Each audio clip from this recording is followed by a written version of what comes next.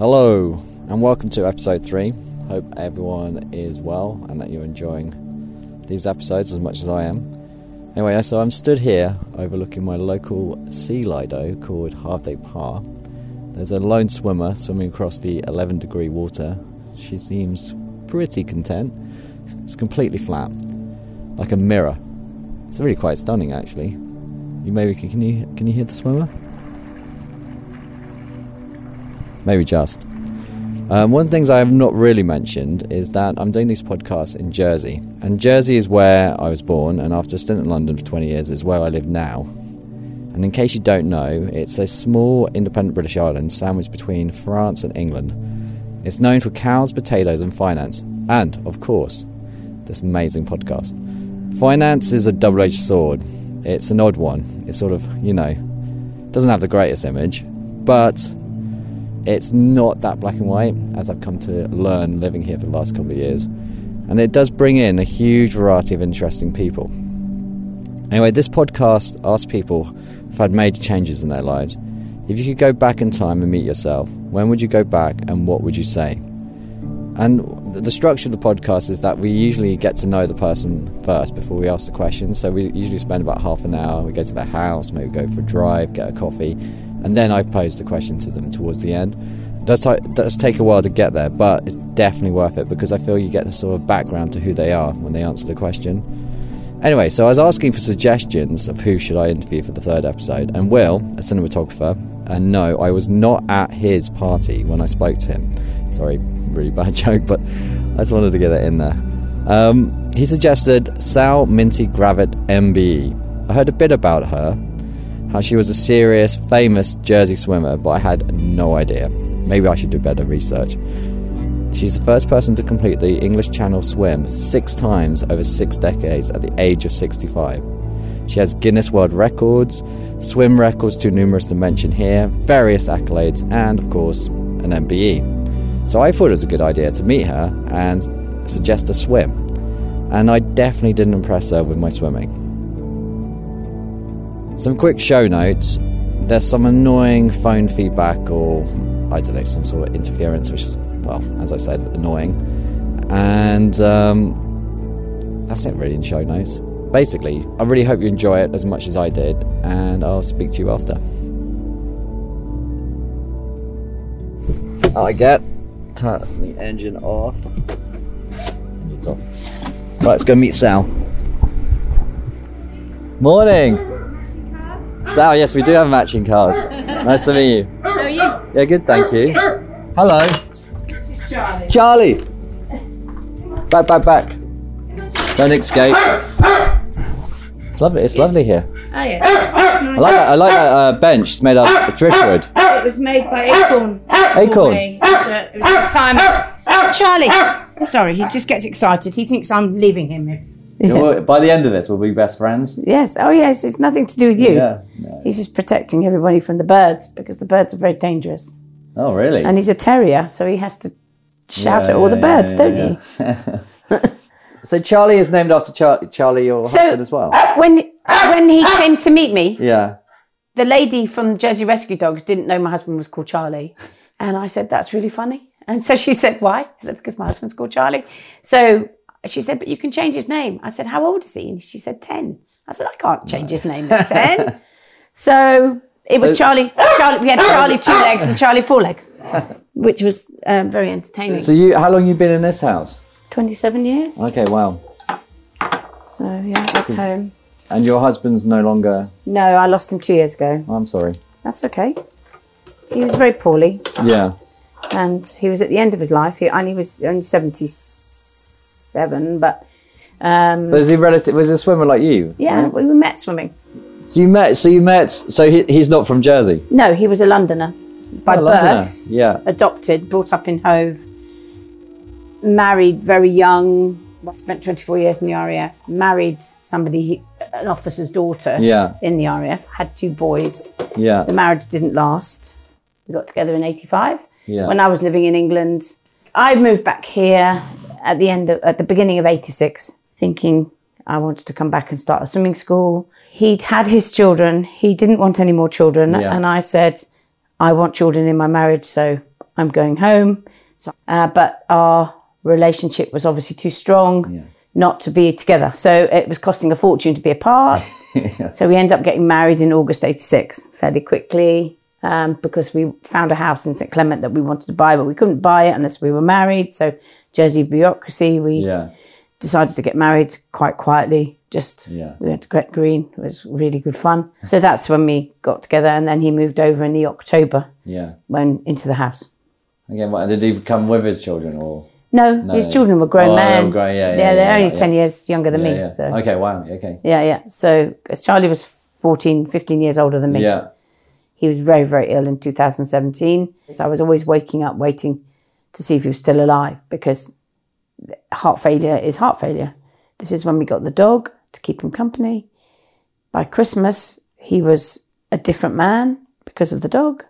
A year later, he was walking the dog by himself with his walking stick, just around the lanes. Used to take him an hour of pottering. This one would love it because he would just sniff for an hour. And it was the best thing we did, was get him. And then we had 2018 was a great year. 2019 was a very good year with him. And then 2020 came, and my two-way channel in 2016, before I did that, I'd put the deposit down for my 6th decade solo swim in 2020 so that I couldn't back out of it. And at the beginning of 2020, I could see that he wasn't well. This was before COVID. And I said to him, I'm going to make this my retirement swim so that we can spend more time together. And he said, whatever you do, I will support you. He said, but just remember, you can always come out of retirement. Which was very wise words. And that was plan A, and that's what I stuck with. And then when COVID hit and we were all locked down, his health started to deteriorate anyway. And we had to get him. We'd been told in 2019 that he would have to have his pacemaker replaced with a new device. They took him away in May to John Radcliffe. I wasn't allowed to go with him, which was really scary for him. And with COVID going around, you weren't allowed to visit or be anywhere, because they had to take the pacemaker out first and put the new device in, which they did. It took 4 hours. Sent him back to Jersey. 10 days later, he was unconscious in that chair with sepsis. They took him in the 3rd week of May and kept him in hospital here for the weekend to try and stabilise him. Sent him back to John Radcliffe to have this device taken out because the infection was actually in the wound where the pacemaker was. And then we had a further 6 weeks of trying to get rid of this sepsis, which never went. And they were never able to replace his pacemaker, which is why he finally passed away, because he just couldn't live without it. Anyway, that was 2020. So my swim, during that time, I postponed my swim anyway for a year. And that was rebooked for 2021. And then I went away twice last year to do it, and it didn't happen. And it's finally happened this year. So he was always felt very guilty when he was ill, that I couldn't do things that I wanted to do. And he was he was a grumpy git when he wanted to be, and everybody knew that side of him. But he was the most loyal, fun-loving person. And we had so much to share and so much to give each other. And we shared a passion of swimming, and he had his football, and we supported each other, but we were we were individuals and independent as well. I think that's the key to a relationship. Absolutely. Yeah. And he was so proud of everything that I did while we were together. And he would push me to do whatever I wanted to do whenever I wanted to do it. And he realised that I gave up a lot of my life for him. It's the partner, isn't it, that isn't ill, that often gets forgotten about. You know what I mean, in terms of that? They get forgotten about big time. Yeah. People always say, how are you, Charlie? And they go, and I always used to step in and went, and I'm okay as well. Yeah. But people forget to ask the carers. Yeah. And in fact, I know a lot of people who care for their partner, and then the ill person, the carer gets sick and dies before they do. Yeah. And that very often happens. Toll. Yeah, it's a huge toll. It is. And I didn't realise, I went to the hairdressers about 3 years ago. You know, your hair's falling out. It's getting really thin. And I went, no, I hadn't noticed. And she said, it's stress. You don't realise it. It is very sad. But it is, I don't know how to say it without sounding crass. Relief. Yeah. That's exactly how I felt. When he'd actually gone, I said to my brother, am I bad to feel relief? Because he went so peacefully. It could have been so much more traumatic. And his last day, his son was here. We were with him. The dog was with us up at hospice for the day. It was a beautiful sunny day. We had a whole day with him. He ate really well. He'd rallied. He'd been taken off all his meds at John Radcliffe, and he was having a fantastic day.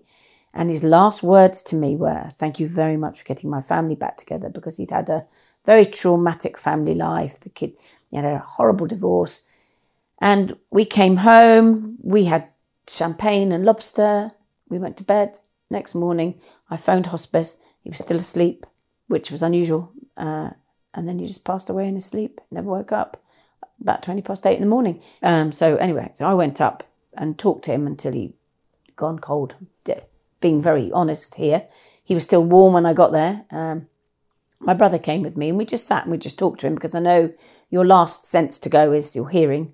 So we talked to him, and I felt completely at peace and very relieved that he'd gone on his terms in Jersey. He'd had his last day with his dog and his son and me, and we had a wonderful day. And you can't want for anything else. And a lot of people in the well-being and health world have said, it's all right having a good life, but to have a good death is very important too, rather than a traumatic sudden death, which I know a lot of people have had to deal with because of COVID. They haven't been able to say goodbye. You know, those things have taken their toll on a lot of people. And I think that's why there's so much mental health problems now, because people are trying to process all of that. On your arm, you have a tattoo. Yes, I have two. You have two, and one says mine, and there's a line. So this is Charlie's signature. When Charlie and I used to go out with each other, he used to send me cards. Yeah. And he used to sign it with a C, inverted commas, because his actual name was Peter. His memoir. So when did you get that done? So I had this done straight after he died. Okay, The same. You never had tattoos before? Yes, I've got some on my hips. Yeah. But this is his signature. He used to sign it with a C with a smiley face and a kiss. This was in solidarity with my niece, Jessie, who died. She had this done. Mind over matter. Mind over matter, yeah. But it's very me as well. Yeah. It's very me. And that was done in solidarity with Jessie. Yeah. And unfortunately, I didn't get to see her before she passed away, just coming up for her anniversary of her death. She was 33. Wow. She had cancer. Yeah. And she's left two little twin girls. Wow. Yeah. 18 months. And they're now coming up for 2.5. And I'm involved in helping them learn to swim, which is lovely. Yeah. So that's really nice. There's lots of things to look at. Let's do a tour. Yeah. We're in a conservatory, and on the sideboard, these are all your local swims. So these are all my big swims. Big swims. So you'll find one for each channel, and some of my American swims and my other swims. So that's Catalina. Catalina, yeah, that's the Wrigley Island, yeah. And then that's a picture of the two caps. So there's Cap Grinet and Cap Blanc in France. Yeah. It's a bit faded, but it's a lovely picture. So walking through to the living room. So this is my two-way channel swimming lights. So what there is an Admiralty chart, which is a sea chart of the English Channel between Dover and Calais, and there's lights are lighting up of Sal's swim. So each light signifies an hour of swimming. So you can see where the tide runs. Yeah, you really get pushed around, don't you? Yeah. That's very cool. Who made this for you? There's a company called Guiding Lights that do it for channel swimmers now. That's great. And Charlie had this done as a gift for me after my two-way. So that was a huge swim, 36.5 hours. I mean, but why? Why did you do it? Why did I do it? It's a very good question. I mean, I get doing it once. I get it. But I'd done Windermere, and John O'Hara, who was the manager, the organizer, said, lass, if you can do that, you can do channel. Because nobody knew me then, and I was 17. And that was 74. But I did the channel in 75 because it was the next step for my swimming career. And in those days, you could book a swim for the next year because only 4 or 5 people was doing the channel each year. Now it's like 200. So I did that. And my brother had booked a channel swim for 76. And he got an appendicitis in the April. So he couldn't do his training. So he postponed his swim to 77. So by 77, we were the only brother and sister in the world that had done the Channel England to France. Yeah. And he was only 14 when he did it. What? Okay. And he did a very good time. He was the fastest Jersey Channel swimmer for a long time. And then in 1979, the GB team asked me to go and represent Great Britain in a Saudi Arabian race. Yeah. That was going across the channel. And I said, well, I'm a nanny now and I'm working and I can't do the training. And so my brother said, I'll do it. England to France. And I thought, I've done one, he's done two. Yeah. No, it didn't annoy me. I was traveling, so it just didn't occur. So I then went to Vancouver as a nanny in Vancouver for a couple of years, and my mum died while I was out there, and I came back and I thought I need to do something for my mum in memory of my mum. And that's when I moved to England in 84. And then I thought, right, I'm going to train for another Channel swim. But I wanted to do it from France to England to say I'd done it both ways. So this is going back a long way. When it came to my time to swim in 85, the weather wasn't conducive to a France-England swim, so I had to do another England-France. So I always had this hankering to do a France-England swim, which finally I got There's done. a little bit of sibling rivalry. Only gentle. It wasn't really... I know, but fun. Gentle. So that was a second decade.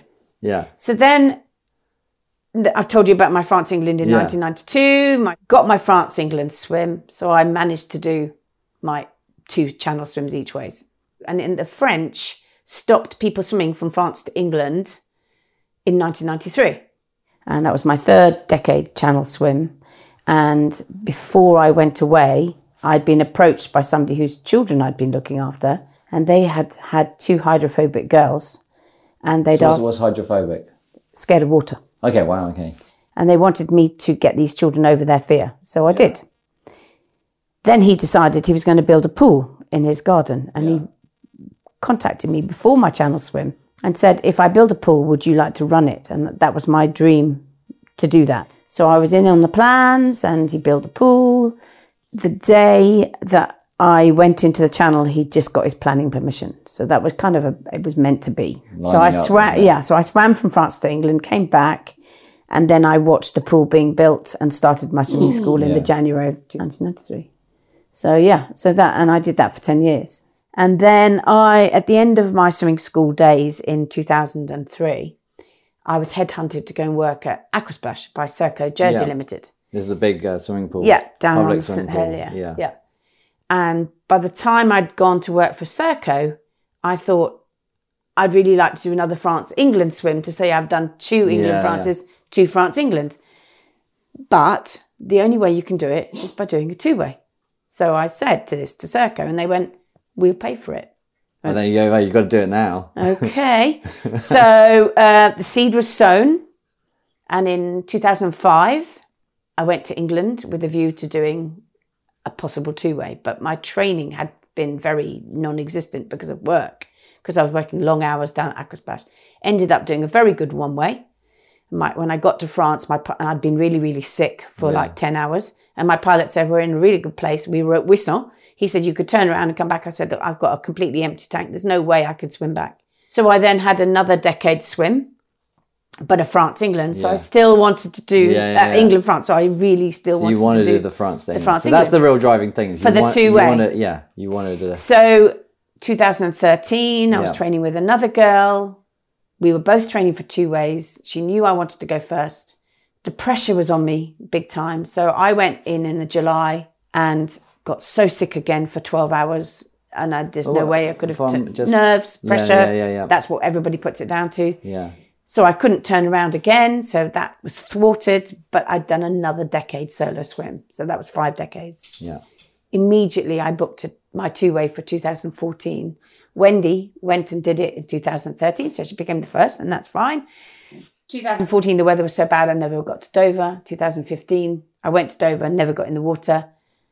I then retired as aquatics development manager at Aquasplash so that I could focus on me. Yeah. 2016 was my year when I booked my 6th decade swim, and then I did my 2-way. And so here we are.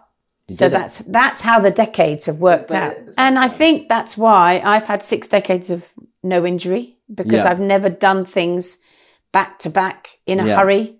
Even my 2 round island swims in 2016, before my 2-way, I wanted to do double round Jersey. Yeah. And as part of my training to get a 24-hour swim done.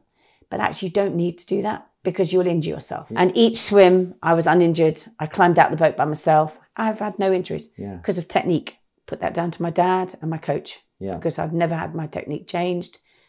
I'm a natural swimmer. I'm very fortunate. So that's how the decade thing has turned out. Yeah. And it was never planned. I never set out in my life to do that. It's just transpired. And actually, it's very sweet. And I could have done my 2-way way back in the 90s.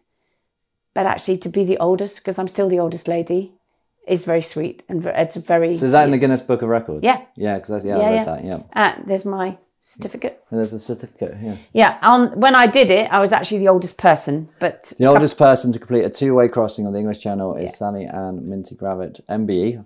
I forgot to mention that. Yes, that's my MBE certificate. There's the MBE. So that is a member of the British Empire.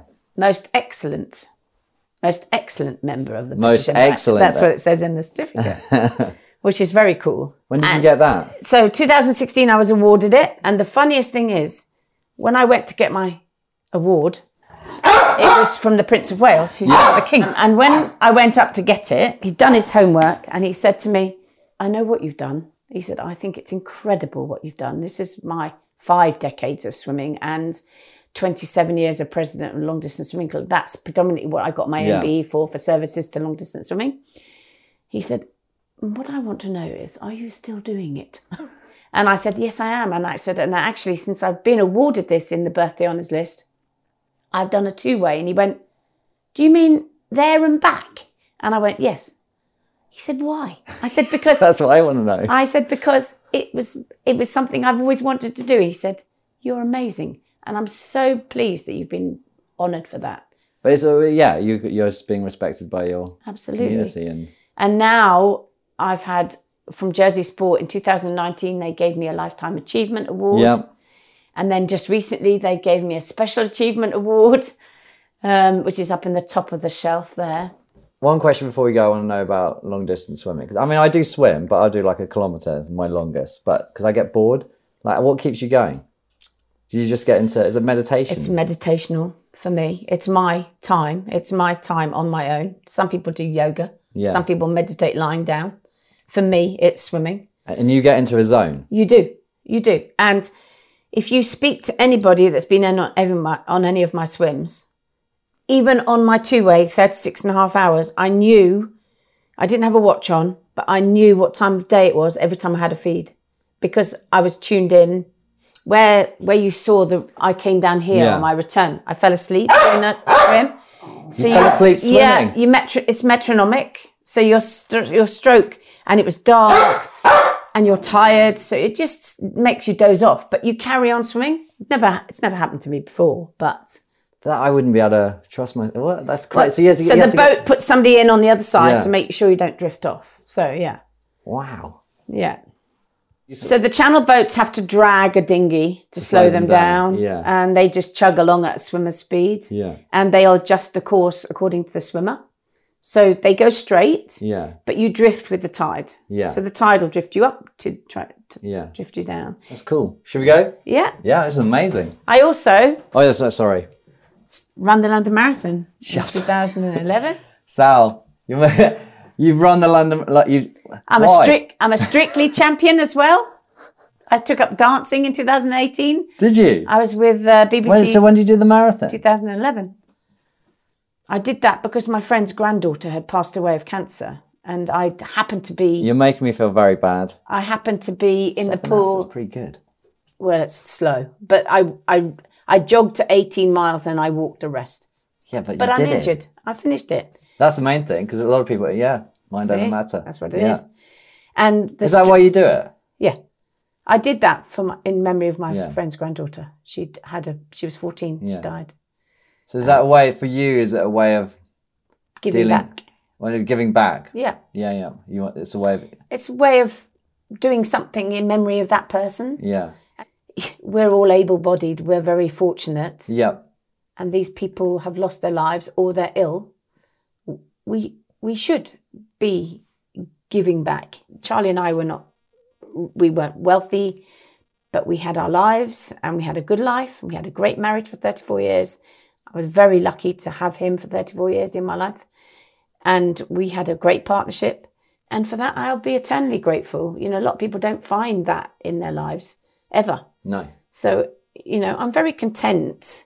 And that's the word I think people should use, content. Content. 'Cause people always think they should always be happy. And a lot of people are always striving for more money. But, you know, you're not going to go to your coffin with that money. No.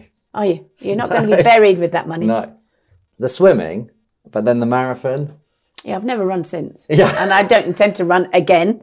And in 2018, Ashley Tracy from Radio Jersey rang me and she said, we're doing a Strictly. And I was just wondering, and I went, yes. She said, you just said yes. Yes. And she said, what do you think I'm going to ask you? I said, you want me to be a dancer? And she said, yes. And I went, absolutely. She said, I can't believe you even just preempted what I was going to ask. And I went, it's something I've always wanted to do. And I was very fortunate to be partnered up with Dragos, the Romanian professional dancer. Oh, amazing. Picture of him downstairs. And he and I built up a very good relationship during a month. I only had a month to train for it because I was away. Yeah. And went in and he taught me the waltz in a month and we won, which was fantastic. So I have a Strictly... Where's it? I have a Strictly... I bought a replica glitter ball for me and Dragos. We both got one of those. So I went to do a talk, a motivational talk to a company. And the guy, one of the best questions I've ever heard was, I don't know you, but it seems to me that whatever you do, you will do it to your best and you won't fail. Yeah. He said, what do you put that down to? And I just pointed to that and I went, mind over matter. And I really believe that whatever you put your mind to, you can do. Yeah. But has there ever been a time when you've gone, that's it, I've had enough? Like halfway across the channel? No. Never. Even on my two-way did I ever say, I'm getting out, I've had enough.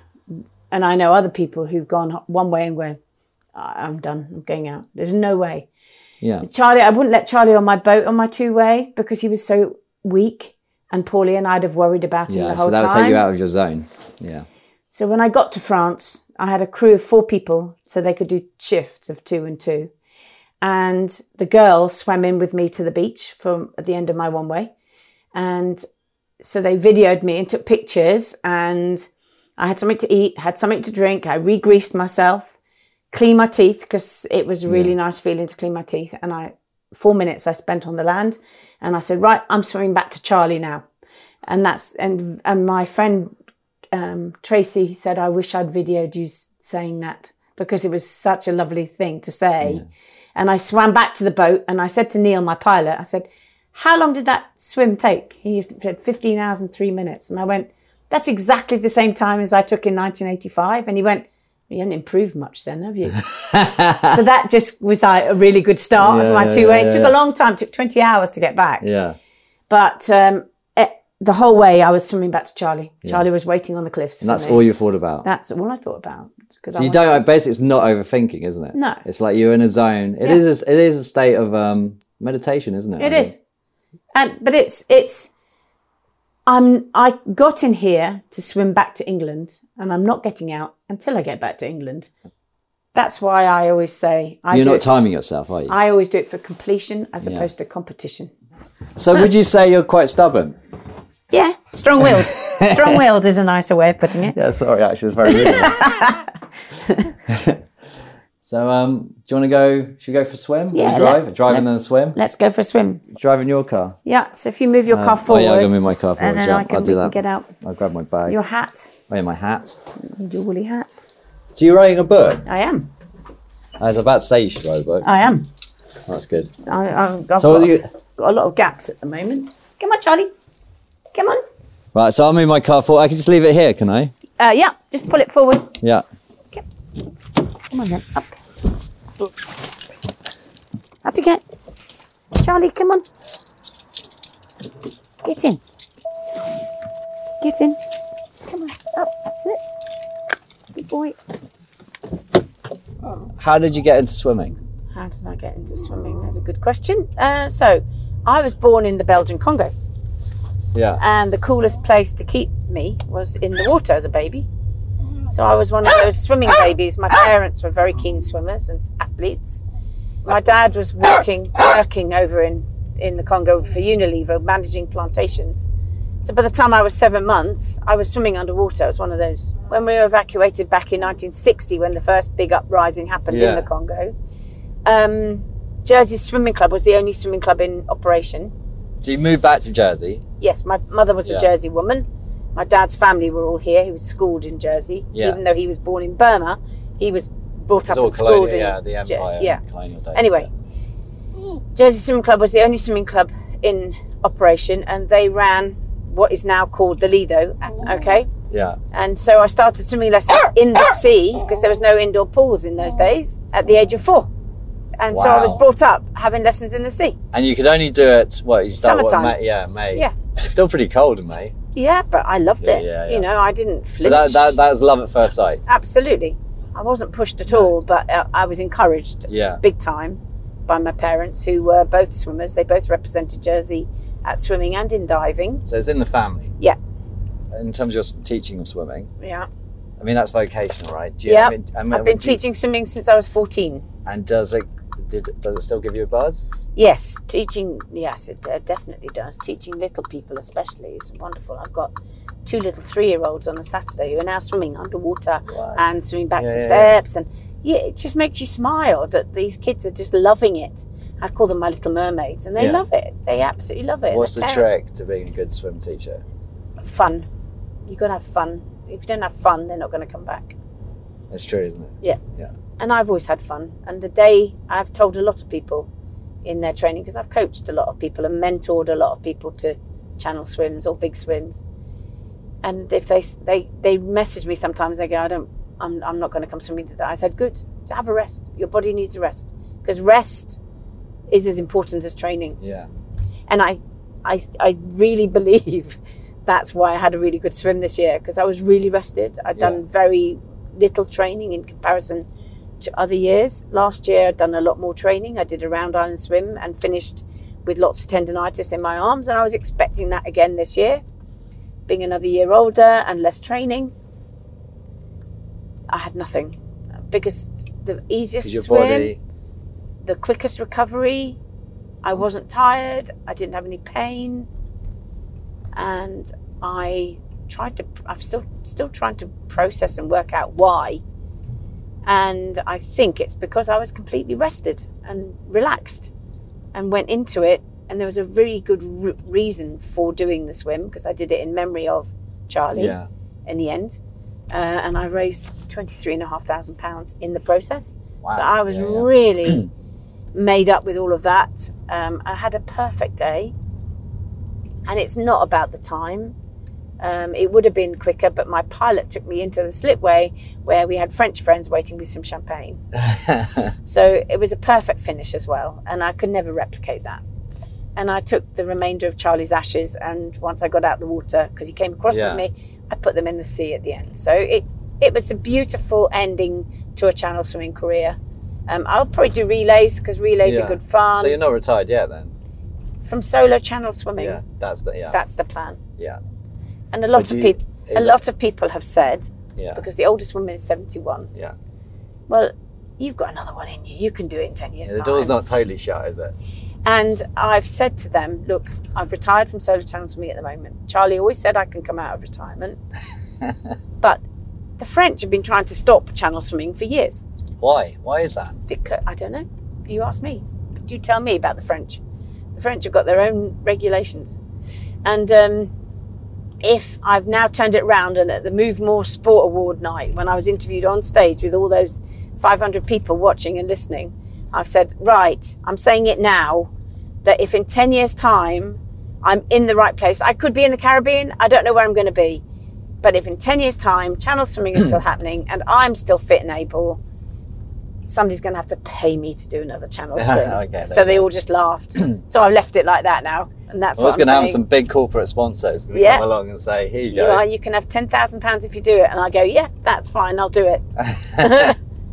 We're driving to St Catherine's, which is it's an old harbour that was built in the Victorian days. Yeah. Never completed though.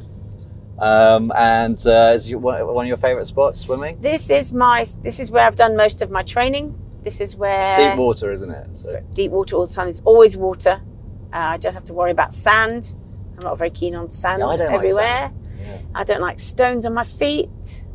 So it's ideal. It's a slipway in. Yeah. And it's always sheltered as well. It's in the east of the island. Well, if it's a southerly it's not so wind, sheltered. it's not sheltered. But we've got it's lovely today because it's southwest. Sun is out. Sun's shining. This looks stunning. Charlie's ashes are mostly in this bay. Amazing. So you come down here quite often then? I come to be with Charlie really. I've got a plaque for him on the bench as well. So, and he's very well known in the cafe. Is he? So we go in the cafe quite a lot, which we can do today if we want. Yeah, definitely. So this is my spiritual home.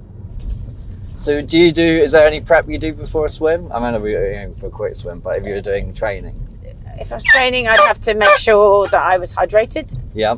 And if I needed food, I would eat. But So how do you balance that? Because if I eat too much when I go in water... I swim on an empty stomach. Yeah. But I'm a great faster. I do a lot of fasting in my life. I lost 4 stone very easily by fasting. I'm trying to do a 48-hour fast today, actually. Started this morning. You're doing pretty well. Wow. Right. Right, let's do this. It is literally stunning down here. The sun is gorgeous. Out. It's warm, we're out the wind. I'm going to have to put my cosy on because it's not on yet. Yeah. So Me too, actually. These are my normal shorts. Can I take this off now? Yeah, let's take this off. So we're going to go for a swim and then we'll talk later.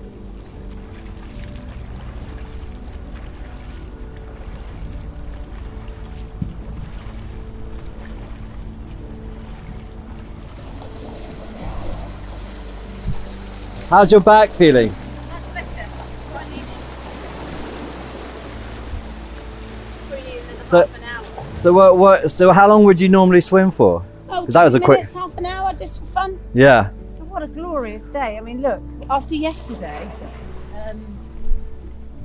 Charlie, you're being very quiet at the moment. You got anything to say? This is my mum's back.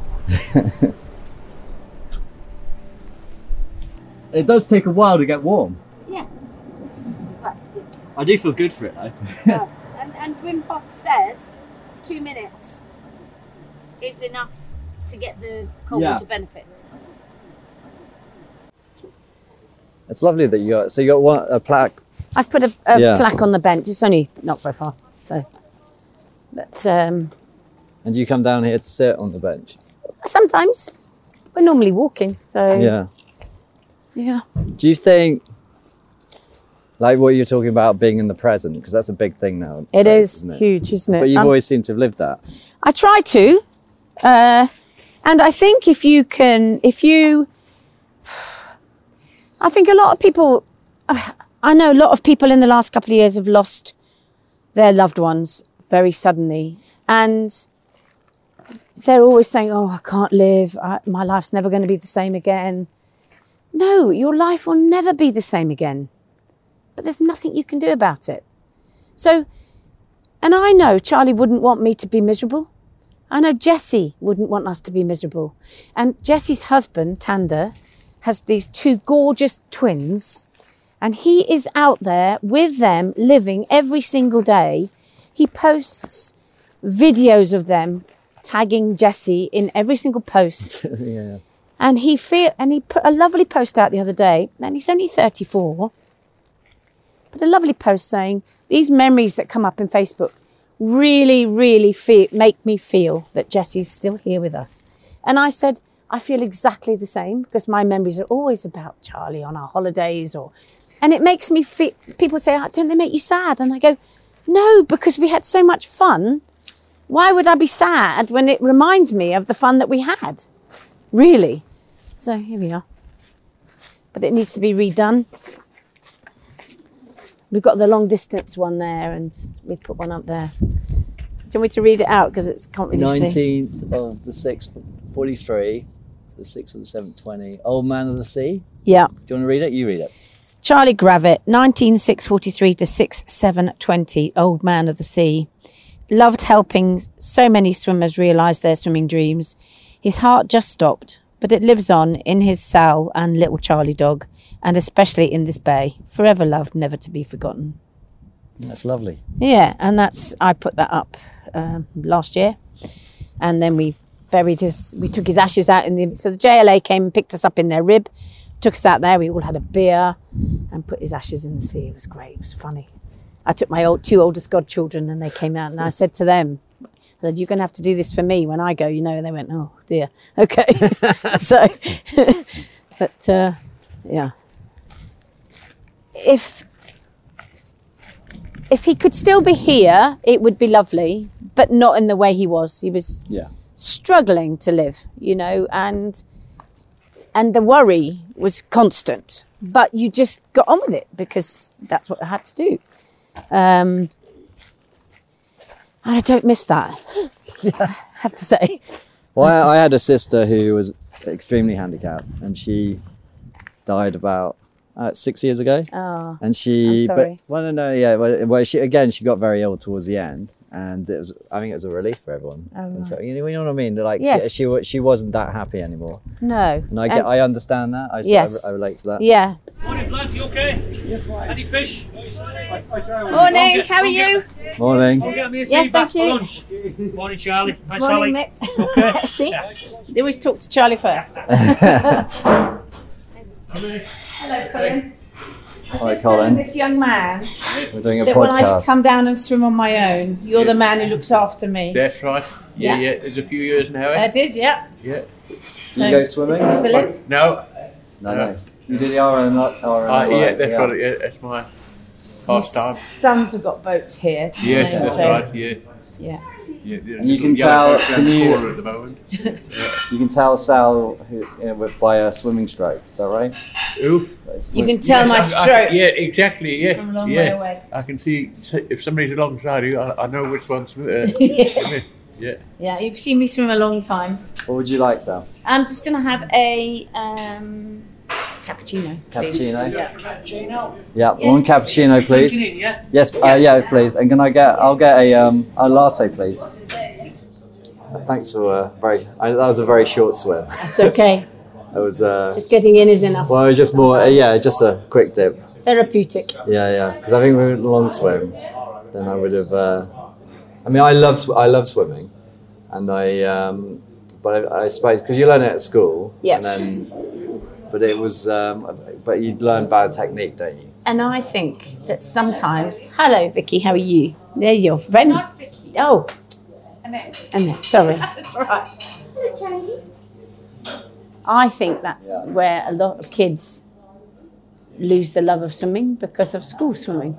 I remember vividly when I was at Girls' College over here, and I remember being asked to do demonstrations at open days for my technique.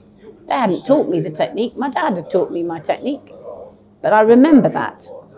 And I also remember when I was later in school, just before I left school, I was going to be a physiotherapist. It's called a remedial gymnast in those days. And I got my place at Lancaster University, 75, when I left school. And I was in love, and I didn't want to leave Jersey. I wanted to be here with the boyfriend. So I found myself a job in the bank. But before I did that, I swam the Channel. I had a summer off, swam the Channel. But my headmistress, and it's been, all my school friends have told me that they remember her vividly saying, "You'll never make a living out of swimming." I went into a bank, which was the wrong thing, but it was a good grounding start job for me because it taught me about the real world. It taught me about offices. It taught me about earning money. It gave me a different circle of friends. I did it for 2.5 years. Then I became a nanny, 2.5 years over here. Then I wanted to travel, so I went to Vancouver for 2.5 years as a nanny. Then I came back to England. Jersey, my mum had died, so I went back into a bank thinking, I've got to settle down, earn some money. Yeah. Hated it. What happened to the boyfriend? The boyfriend didn't last very long. And he went to Southampton University anyway, a year later. And that's fine, because I'd got a different circle of friends anyway. He's now married. We're best friends. We live very close to each other. Yeah, we're still friends. I'm going to see them next week, actually. And we're still very good friends. But I'm a great fatalist as well. I'm a great believer in that these things are meant to happen and meant to be. I came back from Vancouver, got myself another very good job in a bank, and the money was so much bigger than it was when I was 10 years before, and hated every single minute of that job because I'd been a nanny for 5-6 years and I just had freedom and travel, and so I started teaching to keep myself happy in between my working hours, and started swimming again in the sea because I didn't do that in Vancouver. There wasn't a sea swimming fraternity in those days. I still have lots of contacts there. It was a very impressionable time of my life. And I often look back and I think, if I'd have stayed there and got my citizenship, where would I be now? I certainly wouldn't have done, I don't think, what I've achieved in my life.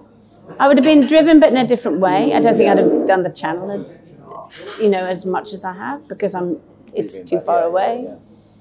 I wouldn't have had my parents to drive me. I wouldn't have met Charlie. So I'm a great fatalist. I really believe that I was meant to come back and meant to meet Charlie and have my life with Charlie, and I really believe that. Yeah. And then, as someone in a relationship, I've been married, hang on, I should know this, 13 years, I think. But what do you reckon, what's not that it's a secret, but what advice would you give to someone in a relationship in the long term?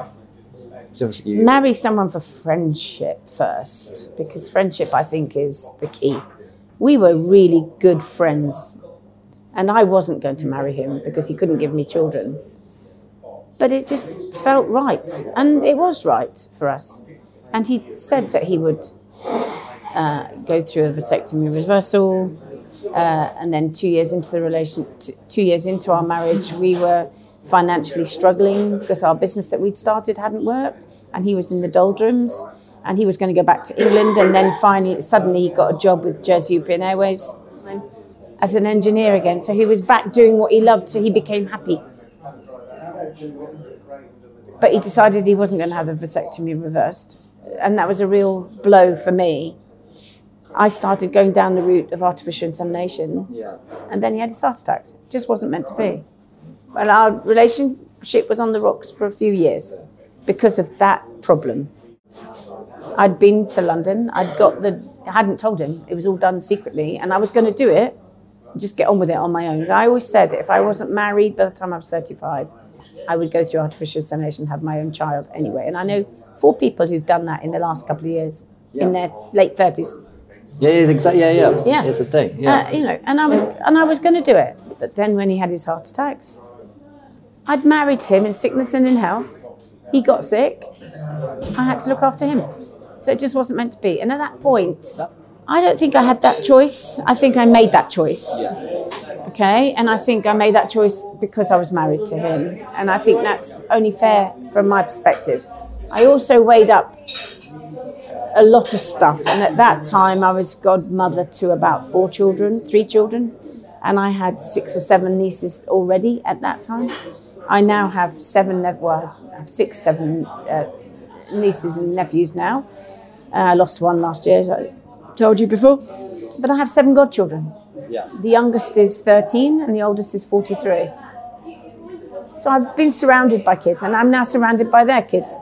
And I have a step-great-granddaughter. Charlie's granddaughter gave birth in 2020 to a little girl. Charlie missed the baby, but she's in touch. We are in touch. So I have a step-great-granddaughter as well, which I will meet one day. But because of COVID... I think your attitude to it all is it's quite moving, to be honest. Thank you. Yeah. Well, a lot of people said, I don't know how you dealt with that. And I go, well, I don't think I had that choice to make. Yeah. It was given to me. Charlie needed somebody to look after him and care for him. And I was his wife. And some people would have walked away. I think a lot of people would have walked away. But I've also had the added advantage, Philip, that I've taught hundreds and thousands of children to swim. Yes.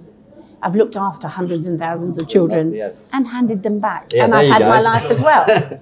So there's a two-way streak here. Yeah. There's a two-way story. And also you're living another part of your life now. Yes, I'm now, this is a new chapter for me. My life has now restarted, I feel. So I'm going to ask the question now. So if you could go back in time and meet yourself, when would you go back to and what would you say?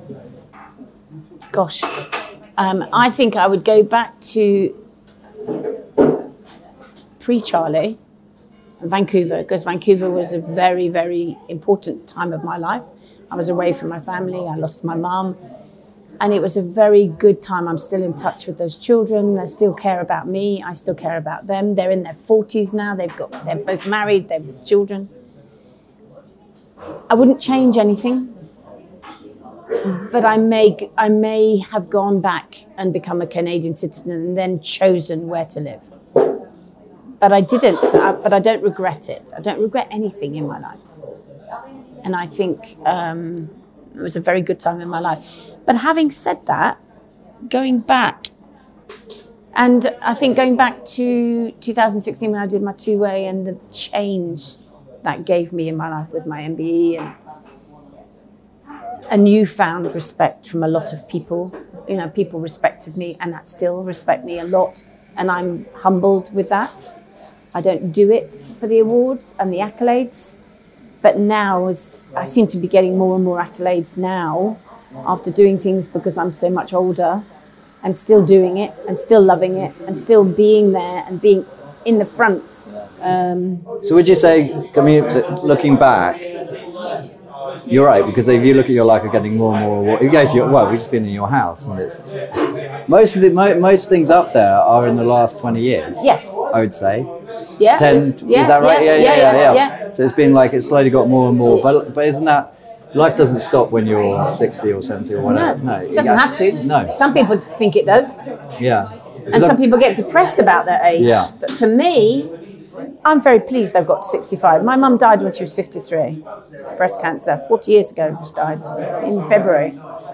And Charlie was in hospital with his heart attacks on the anniversary of my mum's death in 1990, on my 1997. People get worried about age. Charlie never got worried about his age. I never got worried about my age. And I think a lot of people hang on to that, and they shouldn't. We hang on to an ideal of youth, I think. You know what I mean? Like, but actually, there is something in accepting your age, and I mean, there's some beauty. Yeah, there's some beauty in that. I think we try and fight. Well, the whole industry is built. You know, absolutely. You know, advertising, everything's built around. Yeah, and I think if people just stop getting hung up about how old they are and just live their life. I think it's all about living your life. So it's interesting. So initially when I asked the question, you were thinking about you would probably go back to a time in Vancouver, especially around the time when you lost your mum. Yes, you weren't here. You never got to say goodbye to her, basically. I came back the Christmas before. She'd asked me to come back. Yeah. She knew she was going to die. Yeah. I was very lucky, and I'm at peace with that. My sister wasn't. She was 18 when my mum died. I don't think she forgave me that I wasn't here, but my mum had asked me to come back for that Christmas before. And when I came back, my mum was half the woman she was when I'd left. So my mum had said to me then,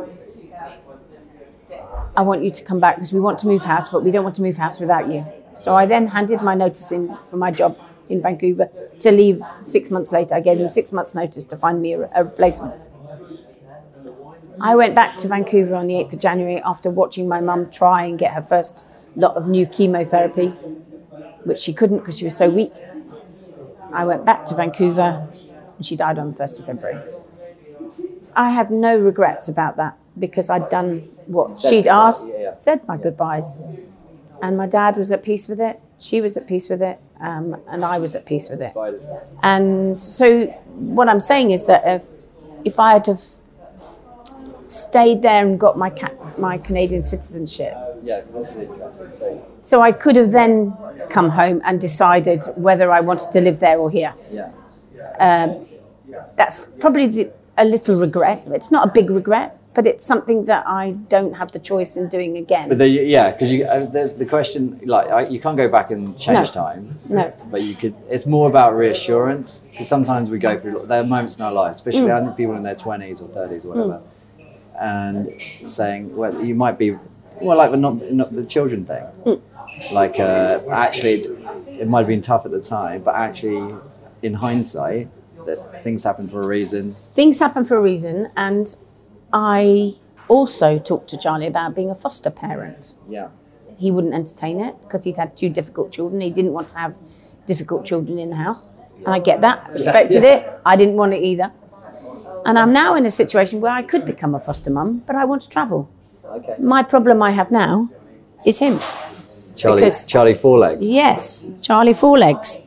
They did some research about where people live the longest. Yeah. There's a place in Japan. That's right. And there talks about never retire. Basically, find something that you can do. There's a word for it. I can't remember what it is now, but find something that you do that you can also make money out of. Yes. But also that makes you feel good. Yes. And don't ever retire from it. And that's swimming teaching for me. Yeah. And Swimming I don't teaching think for you me ever coaching. stop that. No. And I coach people in the sea. Come down here, sunny or windy. I coach them. They get a buzz out of it. I get a buzz out of it, and I'm making money out of it. A bit of pocket money. I mean that's That's the secret. And I know lots of people who've become swimming teachers and they don't earn a huge amount of money as a swimming teacher. I was very fortunate at Aquasplash. I went in as a manager. I negotiated a salary, a good salary. For me, it was more than I'd ever earned in my life. For me, that was a lot of money. Charlie was coming to the end of his working life, but he had 4 pensions, so he was quite wealthy in his own right. We never had a joint account. We always had our own accounts. I never asked him for money. He never asked me for money. We never needed to do that because we lived our lives, and we lived our lives independently. So there was never a money issue. And he was a war baby. He was born in 1943, and so every single penny counted to Charlie. He was a real Scrooge. He used to count his pennies all the time. And our financial advisor would say to him, Charlie, you've got to spend this money before you die. Yeah. Right? So he would object. The last big spending that he had was the car that you've driven in and our mobile home in France, which he bought for me, us, but he sadly never stayed in it, because COVID happened and I never went there until last year. But other than that, he wouldn't spend his money. He was a real tight git, but in a good way. He was the most generous person, and he'd buy me rings. I mean, he bought me so much jewellery over the years, which I've now had made into a special piece of jewellery that I will wear a lot. And he didn't believe in Christmas. So we had this ongoing battle at Christmas where I'd make up a stocking for me and a stocking for him. And we'd open it on Christmas Day. He said, you shouldn't have done this. I go, no, but if I didn't, Charlie, I wouldn't have anything for Christmas because you don't get me anything.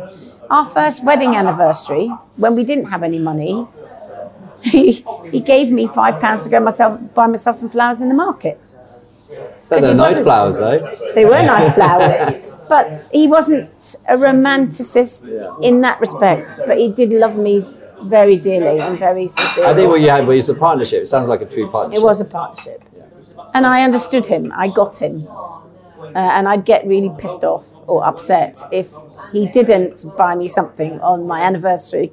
But he never forgot our anniversary, I have to say. So one of the other questions I was thinking about in this podcast was, you can go back in time, you can take back one object to now. What would it be? My swimming school that I had for 10 years. So that started in 1993 after my France-England swim. And I ran it for 10 years, but I ran it at a loss to myself. Because the guy that I rented it from said, after 3 years, the mortgage will be paid and we'll just charge you the rent and we'll reduce the rent and you can stay there forever. That never happened. The rent kept going as it did, and by 7 years in, I had to stop paying myself a salary because I was having to pay my other teachers. I had a really good business. I had a really good reputation. The lessons were fantastic. The kids were doing really well, and a lot of those now are channel swimmers. A lot of the kids are now, on the committee of the Long Distance Swimming Club. So it did me a lot of good. Yeah. And then I was headhunted to go to Serco. But in that meantime, I'd gone to the bank and asked if I could buy the property with the pool, because that would have... So it's a private house? It's a private house in St. Lawrence. I went to the bank and they wanted to lend me the money to buy the property because they knew the business was a good business. And if I'd had the property and owned the property with the pool, then I would probably still be doing that, as well as my channel swimming. So there is a regret there. That's a slight regret. Probably bigger regret than Vancouver thing. I then got a job at Hope Valley School as a pool manager to give me a salary, and then I'd work at my pool on the weekends and let my girls run it in Monday to Friday, and then we'd share it on a Saturday. And I did that for 2 years, and then I went to Aquasplash, and I simply closed the door. I didn't sell the business. I just closed the door, and the girls who were working for me there came and worked for me at Aquasplash when we started Aquasplash. And then a year later, he sold the property, and they did a house swap. So he moved into a smaller house, and they bought the business. And now it's a multi-million pound business, which is fantastic. So that's probably the biggest thing that I do regret. But again, I can't regret it because I had a really good job at the Aquasplash. I did a really good job. We started off with 1,500 people in the pool a week.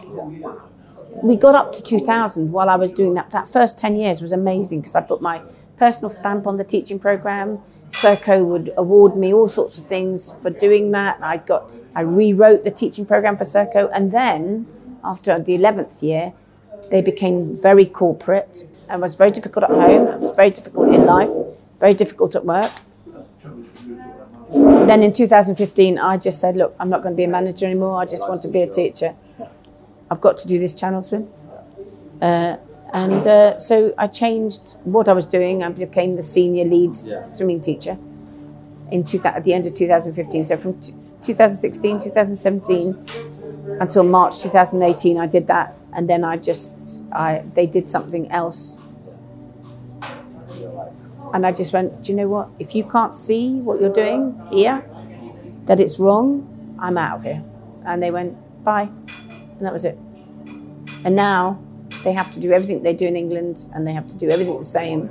I'm glad I walked away when I did, because within a month, Charlie said to me, you're a human being again. You're not a robot anymore. Yeah. And one other question before we finish is, Sal from 10 years ahead comes back to now. What do you reckon she'd say to you? No idea. I'm hoping I'm going to be living in the Caribbean with a nice rich man, doggy free, swimming in the sea all day long, just having fun, teaching swimming maybe. Who knows? I don't look back, and I'm trying to live in the present, and I'm trying to live a day at a time, and I'm trying to enjoy everything I do. I mean, when I was in France, I read 9 books, which is unheard of for me. I walked a lot. I read. I started writing my book. Sal from the future might be saying the book did well. Yeah, I might be living on that. Yeah. The royalties. The proceeds. You don't need a rich man. No. You'll be rich. Let's you have hope. a toy boy. Let's hope. Well, Sal, thank you very much. It's a pleasure, and it's been really nice to talk to you. Yeah, you too. And I've learned a lot. and if you want to follow up, let's do definitely. a follow-up. And Charlie, we'll do one on you next time. Yes, you can have your say. I feel He's had his say today. Well, I really enjoyed that. I've learnt so much from Sal, to live life more in the present, and also life is constantly moving forwards, and we'll have many different chapters. I love how she has embraced all that has been thrown at her, and also just her amazing drive, or as I called it, her stubbornness. Sorry, Sal. It was a real pleasure though. I really enjoyed our time together. Well, I hope you enjoyed it, and please be kind to yourselves, and speak next time, time travellers.